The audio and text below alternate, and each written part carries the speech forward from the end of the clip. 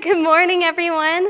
I am excited, yet still nervous, to be here, as I'm sure many of you, if you were told that you were going to be preaching on a Sunday in front of a professor that you went to school at, that would be quite nerving. So I'm going to attempt to do this as well as I can. I was thinking about what I was going to be preaching on, and of course, I get the lovely privilege of teaching and spending time with the youth here, so that includes the junior high students, the senior high students, as well as the young adults who attend this church. And let me tell you, it's been a huge blessing for me. If you didn't know, I'm a recent graduate of Bible college, and being this my first position in ministry, again, it's nerve-wracking. You want to do well. You want the people to like you. You want to succeed in your position, do the work that God has called you to do. And the youth and young adults here have been so kind, except for one time when Jared back there stole my keys and almost made me get locked out of the church, my car, and my home. But other than that, I had to out you. I just had to. It was my first time up here. I had to say it. So it's been great. I absolutely love being here, and thank you, Pastor Shannon, for allowing me the opportunity to preach. This is a growing experience for me, so I really sincerely hope that you guys hear what I have to say, what God has placed on my heart for you guys. To me, it's important. It's so crucial that I'm able to tell you guys my heart for this ministry, my heart for the youth, the students here at this church. Because if you don't know what we're doing, then it's really hard for you to be on board, or it's really hard for you guys to know what you guys can do in support of this ministry, what you guys can do to support the youth in this church. So thank you so much for allowing me the chance to do that with you guys. I'm just going to pray before I start, and then we're going to get into it. Dear God, thank you so much for this November day. Thank you that you've placed something inside my heart to share with this congregation. Lord, I pray that my words would be clear, the message would be heard by these people, God, and that there would be, if there's things that needed to be changed in our own hearts, Lord, that you would work, your Holy Spirit would convict us and move us to action, to change our ways, to find a new way of thinking, God. I just pray a blessing over this service, and in your name I pray. All right. So when I was in my second year of Bible college, when that came to an end, there's a 4-month gap for summer. And instead of going home back to Sudbury, where I'm from, up north, I decided that I was going to be brave and go somewhere new, try something out, and see what happened. So I took a summer internship at a church in Woodstock, and I moved myself to billet with a family for 4 months that I had no clue who they were. Hopefully they were going to be nice to me and have a room for me to stay in. And it so happened that I stayed with a family, a wonderful, amazing family, who lived on a chicken farm, 18,000 chickens. Crazy.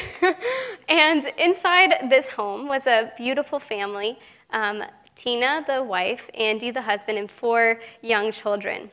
And for 4 months, I spent my time with this family, and the mother poured into me. Every single time that I would come back from a day at work, she would ask me how it went. But then even deeper than that, she would ask me how my journey was with Christ, my walk. She would pray for me. She would hug me. She was like a second mom to me, essentially. And it was awesome, amazing. She just invested herself into me. And even after I left, going back to school, she would write letters to me. She would write letters to me for my birthday. She would write letters to me for Christmas. She would write letters to me for just a random occasion. I would go to the mailbox in my school, open it up, and I would see handmade letters. And not only did she send me letters, but her kids sent me letters. And when you get a 4-year-old sending you a letter, it brings a smile to your face. So I would be so excited to get these letters and just be in total anticipation. I absolutely loved it. And it was something deeper than that, though. It was her investment, her time, showing me that she actually genuinely cared for me. It wasn't just, nobody would send you 8 letters for the sake of just 8 letters because they had time. Am I right? And I'm guessing that many of you love to get mail as well. It's just a great thing to do. It's a great thing to get. Someone's thinking of you. And today, I'm going to be talking to you guys about a letter that was sent to the church of Ephesians, and it's found in Revelations 2, 1-7. And when I say Revelations, maybe some of you guys are like, ooh, that book is a little bit daunting to read. I know, I get it, I've tried to read it, I've been there, but it's okay. We're only going to focus on a little small part of it today and work through it together. So I'm just going to read Revelations 2, 1-7. So it says, "To the angel of the church of Ephesus write, the words of him who holds the 7 stars in his right hand, who walks among the 7 golden lampstands. I know your works, your toil, and your patient endurance, and how you cannot bear with those who are evil, but have tested those who call themselves apostles and are not, and found them to be false. I know you are enduring patiently and bearing up for my name's sake, and you have not grown weary.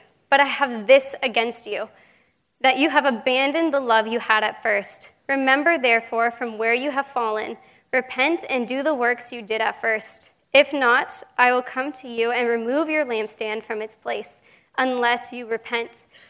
Yet this you have, you hate the works of the Nicolaitans, which I also hate. He who has an ear, let him hear what the Spirit says to the churches. To the one who conquers, I will grant to eat of the tree of life, which is in the paradise of God."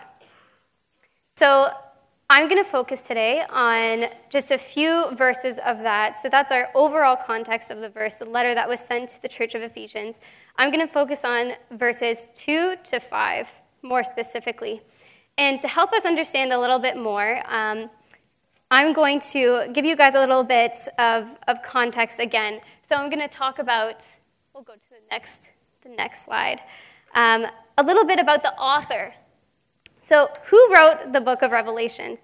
So it's quite nice, actually. In a few books, it's really hard to figure out who authored this. And there's a lot of theologians who go through a lot of work to figure out who wrote these books of the Bible. It's nice, in the book of Revelation, the word or the name John is actually specifically named. So we know this guy was John. And even more so than that, it's theologians, and I believe that it was to be the John, the disciple of Jesus, who is writing this.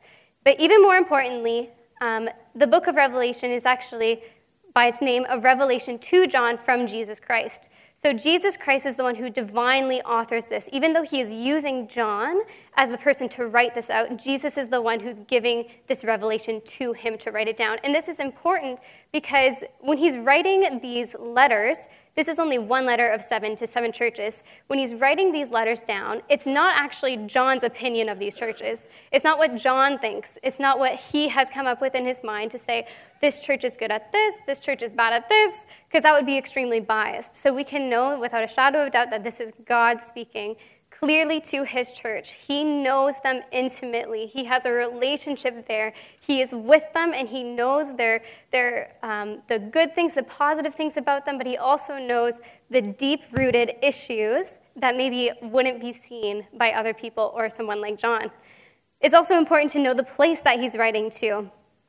So the place that he's writing to is Ephesus, and Ephesus is located on the western coast of Asia Minor. It was a world-famous religious, cultural, and economic center of the region. Major seaport. It had a major seaport. It had all the major highways converging into this one, so it was not a small place on the map. A lot of people, if you can kind of relate it to like a Toronto or a New York City of the time, maybe quite not the amount of buildings there, but at the time it was like a Toronto or a New York City.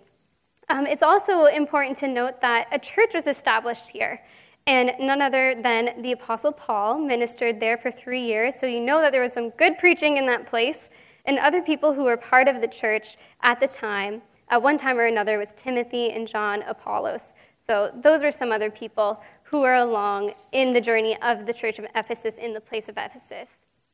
So along with a lot of people who lived in that place, there was a lot of culture packed into that, and not necessarily for the good.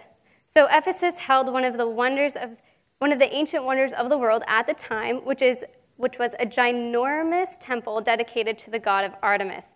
So that was a pagan god of fertility, and people would worship this god. Thousands of people would worship the god of Artemis, the temple of Artemis, and their worship would look very different from our regular worship service. It wasn't quite You stand and you sing, you have your arms raised. There was a lot of temple prostitution. It was very immoral. It was a hard place for Christians to be around, as you can imagine, just watching it. Probably they were in despair watching these people worship the way that they were worshiping when they knew the truth of God. They knew how God would want them to worship.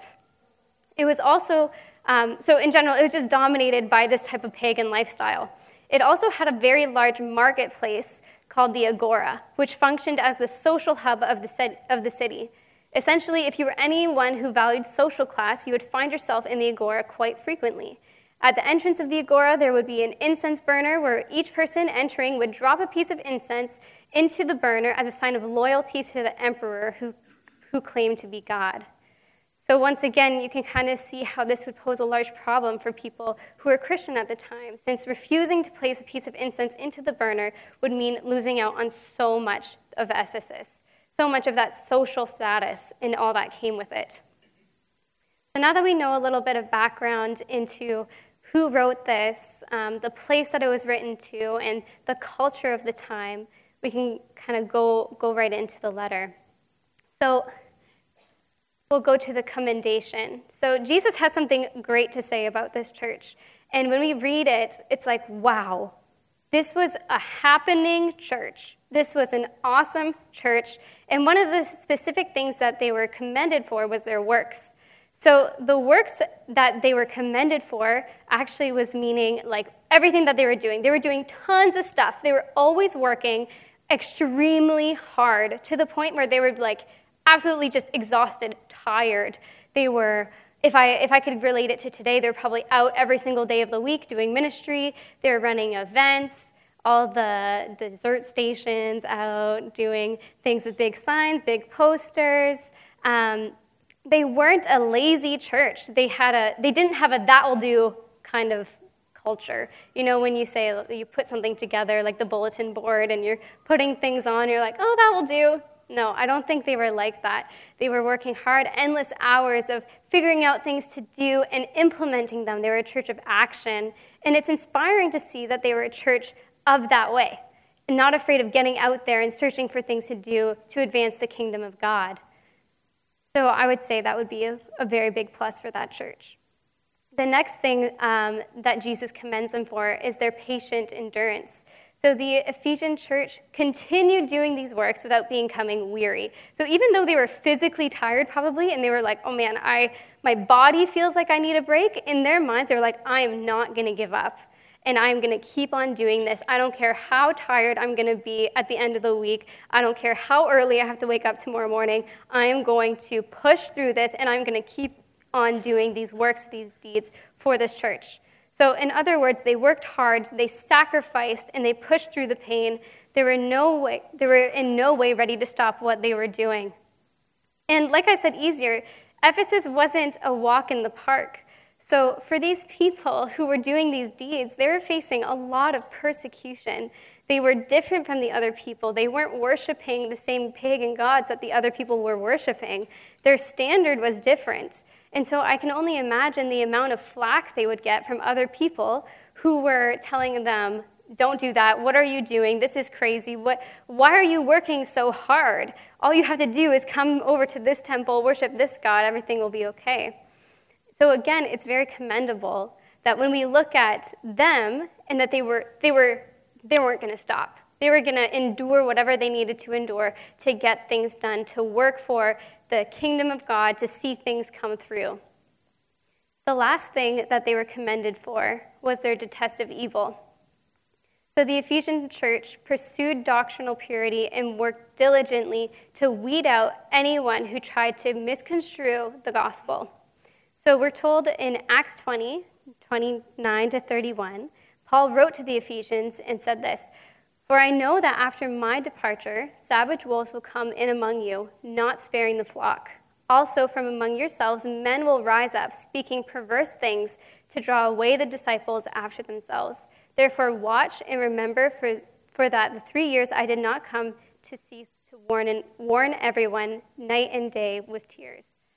So Paul knew that they were going to face this, and so he addressed it right from the beginning to the Ephesian church and told them, watch out. There's going to be people who are going to try to come into your churches and twist what the gospel is saying and draw you somewhere else. And the Ephesians church, they took this seriously. And when people would come in, they would test them. They would make sure what they were saying actually lined up with what the gospel was saying. And if not, they would get rid of them. They wouldn't stand for it. They wouldn't have them stand in their churches. They would make sure that the integrity of the gospel stayed true. So this, again, very commendable, amazing things to be learning from, especially, like I said before, in the place that they were living. It would have been so easy for them to kind of just loosen up a little bit. So maybe in the agora, in the marketplace, maybe to put a little piece of incense in the burner. Who would know? Maybe to eat some meat that was sacrificed to idols. So why not ease up on your morals? No, they didn't do that. It showed a backbone of truth because they refused to let anything or anyone fool them into compromising the gospel. These are, again, things that we should commend them for as well, as Jesus did. But then it comes to a head, and all of a sudden, the Ephesian church was probably like, wow, like we're doing really great. God is blessing us for the things. He has seen the works that we have been doing. He has seen that we've been enduring all of this stuff in our culture that is so hard to endure in. He sees that we detest evil, that we're not going to stand for it, we're not going to be around it. But then all of a sudden, it just comes to a halt. And I'm sure the Ephesian church was really surprised. So despite all the good that the Ephesian church was doing, there was something seriously wrong. So if you had attended one of their church services at Ephesus, you might have thought, this is a happening church. They're doing so much, they work so hard, have great outreach, and protect the integrity of the gospel. But at the same time, you might have a vague sense of a feeling that something was missing, something wasn't quite right. But for Jesus, it wasn't hard to see at all. Church had become a habit, a duty, sticking it out and staying faithful, a loveless labor, work without wonder, dry, boring at the end of the day. There was a definite marker of a sad departure from the love that they once had. And it's crazy to me because the Ephesian church was once known for this love. In the Bible, you can read about it. They were all for one another. They were all for Christ. In fact, it was their very love for God and others that defined them. Every single aspect of their lives was determined by their love for God and their love for others. Earlier this week when I was chatting to Pastor Shannon about this sermon, he shed some light on something to me that I actually had never thought about before. Before, when I had read this and heard other sermons on this passage before, it was all about how they left their love for Christ. And although that is correct, there was another part of that was extremely important for me to understand and for all of us to understand. It wasn't just their love for Christ that they left behind. It was their love for other people. They go hand in hand. When you love God, you are able to love people. And when you love the people of your congregation, of other people just in general outside of these four walls, your love, your connection to Christ is that much stronger. And without one or the other one just kind of falls apart. It's not there. And so when we read this, of course it is about your love for Christ, but even more so importantly, sometimes it's our love for other people. And they lost it. It just wasn't there. And it's just crazy to me because this is what the church is supposed to be about. That was literally their one thing was supposed to be to love God and to love others, and they lost it. Instead, they settled for their roles in their ministry. How can I do this? How can I get this done? How can we pump out more events? How can we pump out more sermons? Just almost like a machine. And it just comes crashing down when Jesus points out the fact, like, yeah, I see everything that you're doing. I haven't missed it. I've been watching you. I have an intimate, close relationship with you. But what you don't understand is that you've left this. You're not listening to me anymore. You're not loving people anymore. In your time of meet and greet, you're just shaking hands and not actually spending time getting to know one another, seeing how each other are, checking up on one another, seeing, hey, how are you doing? I understand that you're going through a hard time. There was no time for that because they were just so busy doing everything, persevering for the gospel and going hard to make sure that they were getting rid of people who were weren't communicating the gospel correctly, but they missed it. Everything that they were doing was in vain. And so it comes to a point where God says, you need to do something about this. A huge problem needs a huge remedy. And so God is saying, you need to spend some time repenting. You can go to the next one. Oh, and the next one. You need to spend some time remembering what it was like at first. You're so caught up in the moment, you're so caught up in what you're doing that you don't even remember when you first got saved, how much you loved other people, how much you loved me. You don't even think about it at all. You've missed it. And remembering back, it shows us how much we've fallen. Sometimes we look back into our life. Hopefully, most of the time it's good seeing how much you've grown and how much you've spiritually changed. But sometimes, that hopefully odd time, you look back and say, oh my goodness. It's kind of like a what happened here to get me in the place that I am right now? When I thought I was doing so well, the biggest thing in my life, it just kind of fell through the cracks. I didn't realize it, but now I see it. The second thing that Jesus told them to do was to repent. So it wasn't enough for them to see where they have gone wrong or look back and be able to tell that they've fallen away. Now they have to turn to action like they were so good at doing, but now it's in the other direction. You need to repent. You need to understand the gravity of what I'm trying to do because you guys are actually getting in the way of it. Because you're doing all this stuff, but it's all fake. Underneath it all, the foundation of why you are doing the things that you are doing isn't real. And so you need to come back. You need to repent. Make sure that every single thing that you do from now on represents me, your love for me, your love for other people. And then the last one is to come back, to return to Jesus. So again, the action of the repentance is to come back home. And what's awesome that I always remember and tell myself is no matter how far you've gone away from the truth, whether it be like them, you're just stuck in a mindset of I need to do this, this, this, and this. I need to check off the marks on my Christian to-do list today.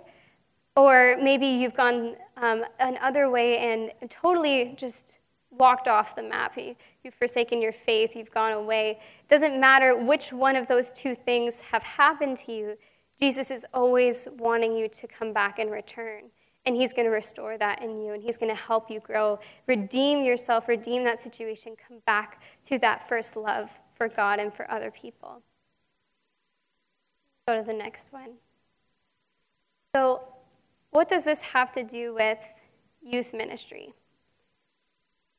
So for me, one of the most important things in my mission and my vision and the things that I hope to see here are youth, junior high, senior high, young adults walk out their life in such a manner that is so contagious. It's not going to burn out. They have a foundation that is laid that they can walk on for the rest of their life. That they know without a shadow of a doubt that Jesus loves them, and their goal in life is to keep on growing in that and giving it to other people.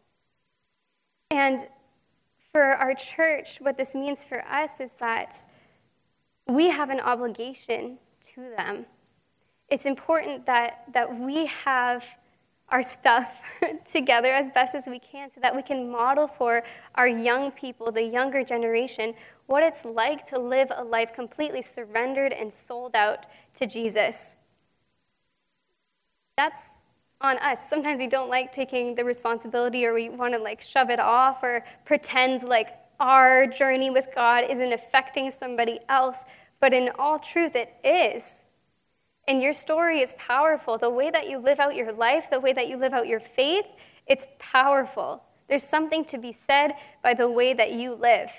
And so for the young people who grow up and they're watching you, they don't have blinders on. It doesn't take much for them to weed out who's actually being real and who's actually just faking it until they make it. I see some nods. I could tell when I was younger.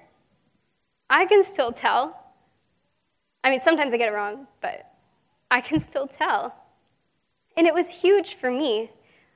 Thankfully, my story was one of seeing people rally together.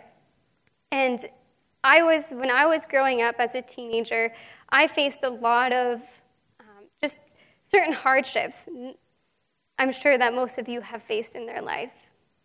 But I came to a point when I was about 12 years old that I was like, I'm done with all of this that life has shoved my way. This is too much. I felt like the weight of the world on me.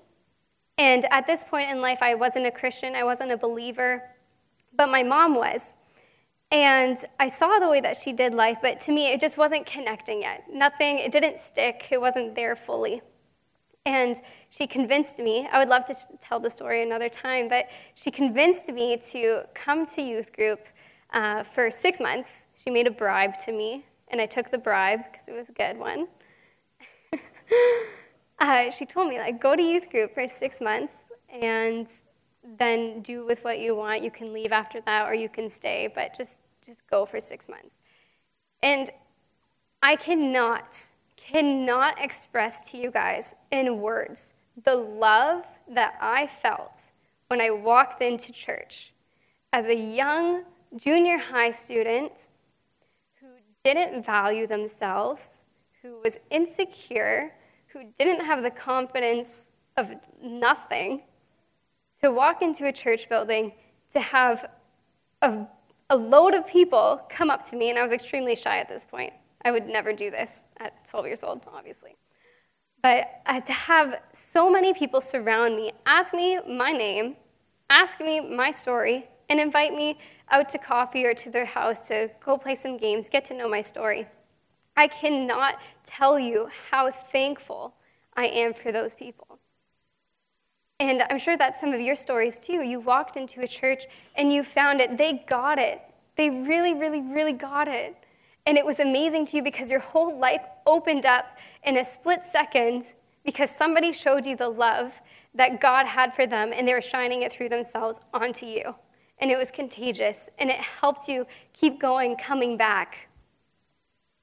It's important what you do and how you live your life collectively as a church, to have that love for God, that passion for God, but as well as an intimate relationship on your own, what you do at home, how you read your Bible, how much you pray. These things matter in the sense of relationship with God. And I'm sure we know that the statistic for youth leaving the church after they've graduated high school is astronomical. It's huge. And it's heartbreaking, but it's true. And when we don't look at it or we ignore it, try to pretend like it's not there, we end up doing more harm than good. It's sad. Most of my friends that I had in youth group growing up don't serve God. They don't want to talk about it. They don't want to listen about it. When they hear me talk about it, they're like, okay, that's great for you, but not for me anymore. I've kind of passed that stage in my life. I figured it out for myself, and now I'm walking on to something else. And I can't help but think, even though it's a personal decision for them to make that choice to walk away, sometimes in our church, if things were a little bit different, maybe they could have grasped it. Maybe they could have had somebody walk alongside of them, explaining to them that no matter what happens in your life, the most important thing for you to understand is that God loves you, and for you to love him, to love others. I have a friend who I'm still fairly close with, who walked away from youth group, who walked away from his faith completely. And when I go to talk to him about it and ask why, some of the biggest things that he had was what they were saying just wasn't true because they didn't show me it. Every single time that I walked into church, I would feel judged. I would feel like nobody actually cared about me. And they were singing the songs, they were doing their stuff, the events, and nobody even came up to me to ask me if I was okay. Nobody came up to me to help me along the way, to see, do you really know how much God loves you? Nobody spent the time. And now he's adamant that, no, this is fake. It's not real. I just wish that he saw the love that I saw when I walked into church. Some of the things that, other things that may help us in making sure that our young people understand how much God loves them is to, again, just play it out in our own lives. This is just how you live your life. And one of the biggest things that youth kind of catch on to is that sometimes faith just feels boring. I've probably heard many people say, well, it's just boring. You can't actually do anything. They don't let you do stuff. It's just all this rules. And I don't even feel welcome to come into a church building because it's just weird. And it's a stagnant and it's a dry faith. And the church of Ephesus, without even knowing it, became stagnant and dry because it became all about duty. It didn't become about relationship anymore. It was about, what can I do? What are the things that need to be done? Who made the bulletin this week? And so what I want personally as a youth pastor is for, and I'm sure all of us too, is for youth and young adults to understand that life with God is not stagnant, nor is it boring, nor is it dry. It is none of those things. And if it is one of those things, then we're doing something wrong or we're just in a funk. Sometimes we have those moments that we are in a low. So I don't want to make that seem like that's always awful or it's your fault. It's not. But it's not stagnant, it's not dry, it's not boring. We need to show the youth and the young adults that living a life for God is exciting, it's daring, you take risks. When you're with God, nothing is impossible. And instead, youth are saying, oh man, I don't feel like I can do this. I don't feel like there's much for me. I don't even know what I'm called to in life. They see no purpose in it all, at all. And we need to help them as a church congregation through our own lives, telling them your stories, your testimony, to make sure that they understand the things that you've gone through in your life, how God has come through for you, how God has been faithful to you, the things that he's led you to. Don't keep those things to yourself. They're precious. They need to hear them. Even if you think it's awkward walking up to a student and starting a conversation, it's worth it, and it turns into something really beautiful most times. The other thing that I've found is that counterfeits produce counterfeits. I'm not saying people that you're counterfeit, but I'm saying that when we have our priorities out of whack and the love for God is all of a sudden placed way at the bottom, you can't expect for young people who are growing up in that environment to all of a sudden produce the love for God and the zeal for love for others all of a sudden just magically appear. God could do that. Hopefully he does do that in certain situations. But the fact is counterfeits produce counterfeits. And what we don't want as a church is for us to live in such a way that our youth follow and actually become who we are, but then all of a sudden we realize who we are isn't actually what we're supposed to be.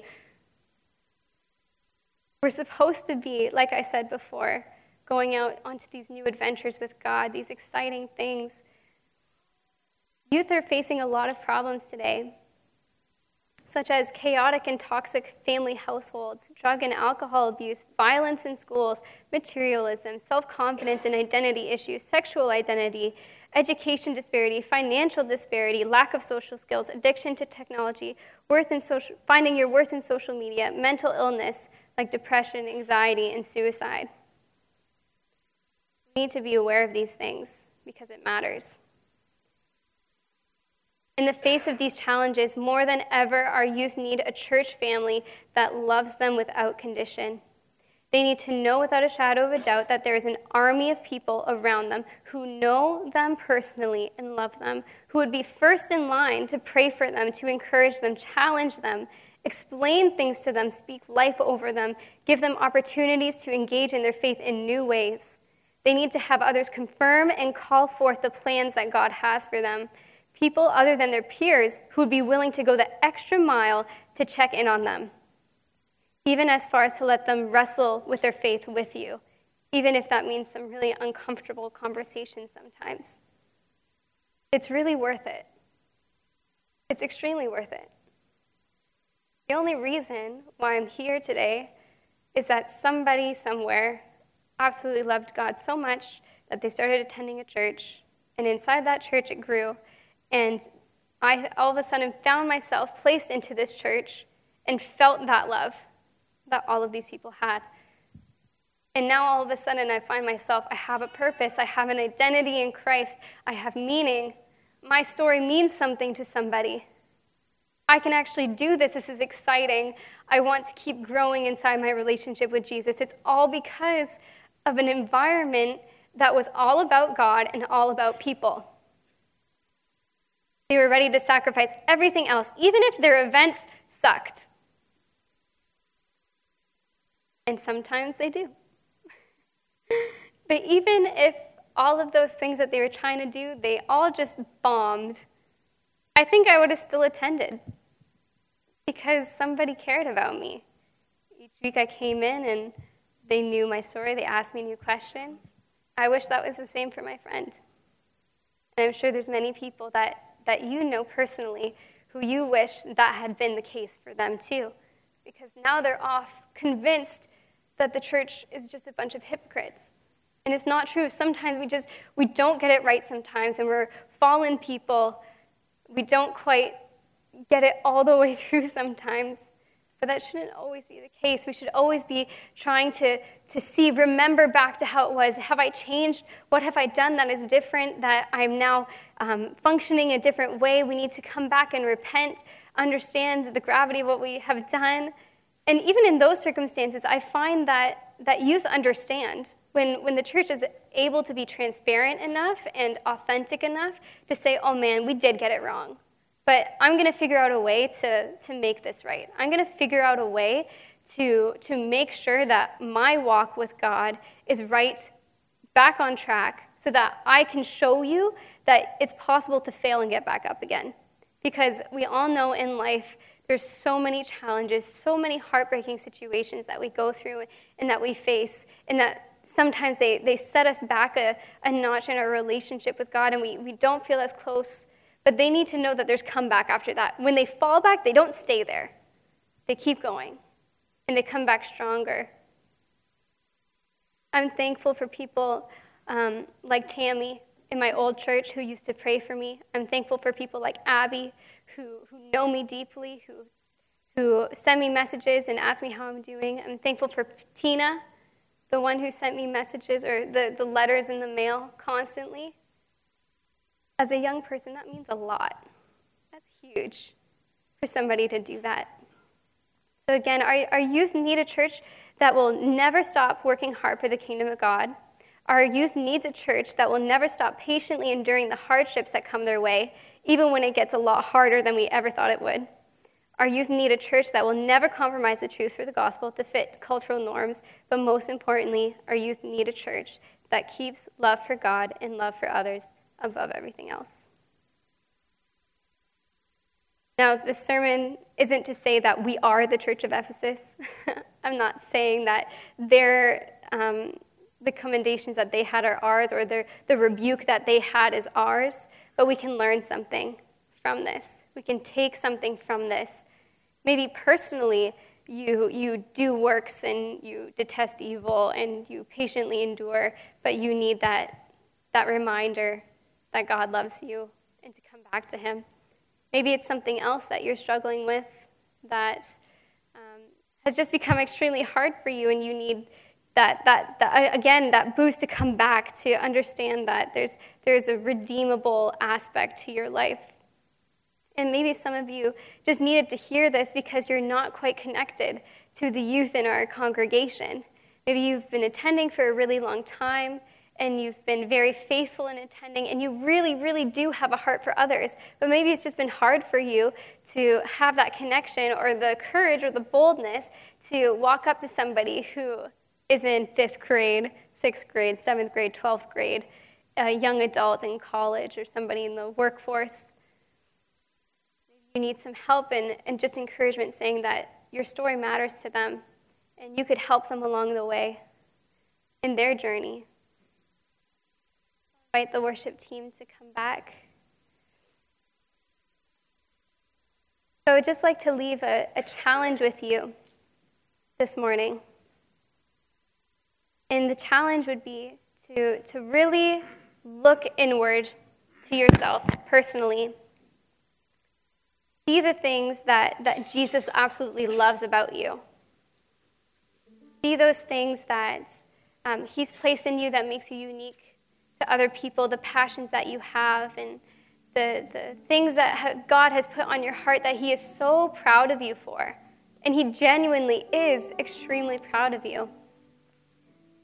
But there's something else. When you're really honest with yourself, underneath all of that, you've been missing something. Maybe it is that love for God. Maybe it is that love for other people. Maybe it's forgiveness, struggle with forgiveness. Maybe it's struggling with something physical like an addiction. There is something to be redeemed, but there's something to be shared. And I would like to challenge us to look at the way we're living. Are we living in such a way that if our youth grew up to be like you, that you would be very proud of them? And sometimes that's hard to think about, because you may be trying really, really hard. And that's good. That's great. But we need God to help us go further. We need God to help us push through whatever is blocking us to get that extra step closer to God, and helping us realize that there's always more to love of God. There's always more to learn of how to love people. So I challenge you to get to know the youth and young adults inside of this church. On a Sunday morning, ask somebody about their story and check in on them once in a while. And if you're extremely brave, ask them to come over to your house for a meal, or go to Tim Hortons for a chat.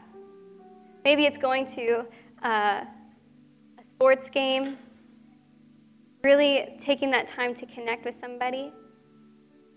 Because our church isn't supposed to be in sections. Like, this is the youth part of our church, this is the junior high, the senior high part, and then the adult congregation functions as a separate part of this church. It's not how it's supposed to be. It's supposed to be a family, and families know each other. Families get together with each other. Consider mentoring somebody, taking an extra step and volunteer maybe with one of our ministries. Can I tell you that sometimes it's the youth leaders who actually make more of an impact than the youth pastor? And that's a real thing. It's very real. I'm going to try my hardest, my absolute hardest, to pour into the lives that are given to me through this ministry, but I can't do it all alone. Pastor Shannon can't do it all alone with all these people. That's why there's other people on staff. That's why there's volunteers. That's why each of you individually have a role to play inside of this church, to help one another out, because we all can't do it alone. If you feel it on your heart that maybe it's time to step out a little bit and see what avenues there are to get connected, I'm sure that all of us would be very, very ecstatic to talk to you about that, because our youth needs you, our young adults need you, and you need it too, because they have a lot to pour into your life as well. Maybe part of that coming back to life is seeing the passion that a young person has for Jesus, looking at them and seeing yourself 20 years ago, 30 years ago, exactly how they were. Now all of a sudden it's a little bit different. We can learn from one another. And so I'm thankful for this letter written to the Ephesians church, the church in Ephesus, who are doing so many things amazingly. But God told them there's something wrong, there's something missing. We can learn from that. So I would invite the prayer team to come up. And I would just like to have a moment where people who really need prayer for different things that they're facing, doesn't even have to have anything to do with this message, but that just they need prayer for something in their life that they've been going through, to come up and get prayed for. But I would also like to invite anybody up to who just needs speaking encouragement over their life and how they can get connected. I'm going to pray, and then the people can come up. Dear God, thank you so much for your word. Thank you for revealing to us through the letter to the Ephesians church the things that maybe we need to come back to, the things that we need to remember, the things that we need to repent for. God, I thank you so much for a congregation, a church family who does care. And I've seen it ever since I've been here. They truly do care, but there's always room to go further. So there's always room to grow in this love for God and the love for other people. I pray that they would take a moment to really think about the youth in this church, the young adults in this church, how hard it must be for them to grow up in a society that keeps telling them that God isn't real, that this isn't actually what you were supposed to be believing. You should come over here, do this, do that. You should leave this faith altogether because it's bogus. The church actually doesn't do what they're supposed to be doing. They're not functioning as they're supposed to be functioning, so why don't you come over here? I pray that we take a moment and think about it, how precious these lives are, how precious they are to God, what they can do for the kingdom when they're actually set on a foundation that steps them forth on a path, on a journey that is surrendered completely to you. There's so much to be done while we're here, and our young people are amazing prospects for that. Would we team up with one another? Grab the hand on somebody to your right and left and just go out into this world and doing deeds and works that actually have meaning because they're rooted in the love for you, that will endure anything at any cost because we know that you love us. We'll push away the things of this world that try to misconstrue your word and the gospel message. God, I just pray for that extra, the zeal, for the excitement, for seeking that adventure with you, the risks that come with having a relationship with you. Lord, thank you. Thank you for what you've done. Thank you for what you've put on my heart. And God, I just pray that it resonates here in this room with the people here, and that steps would be taken, something new, and that they would be encouraged.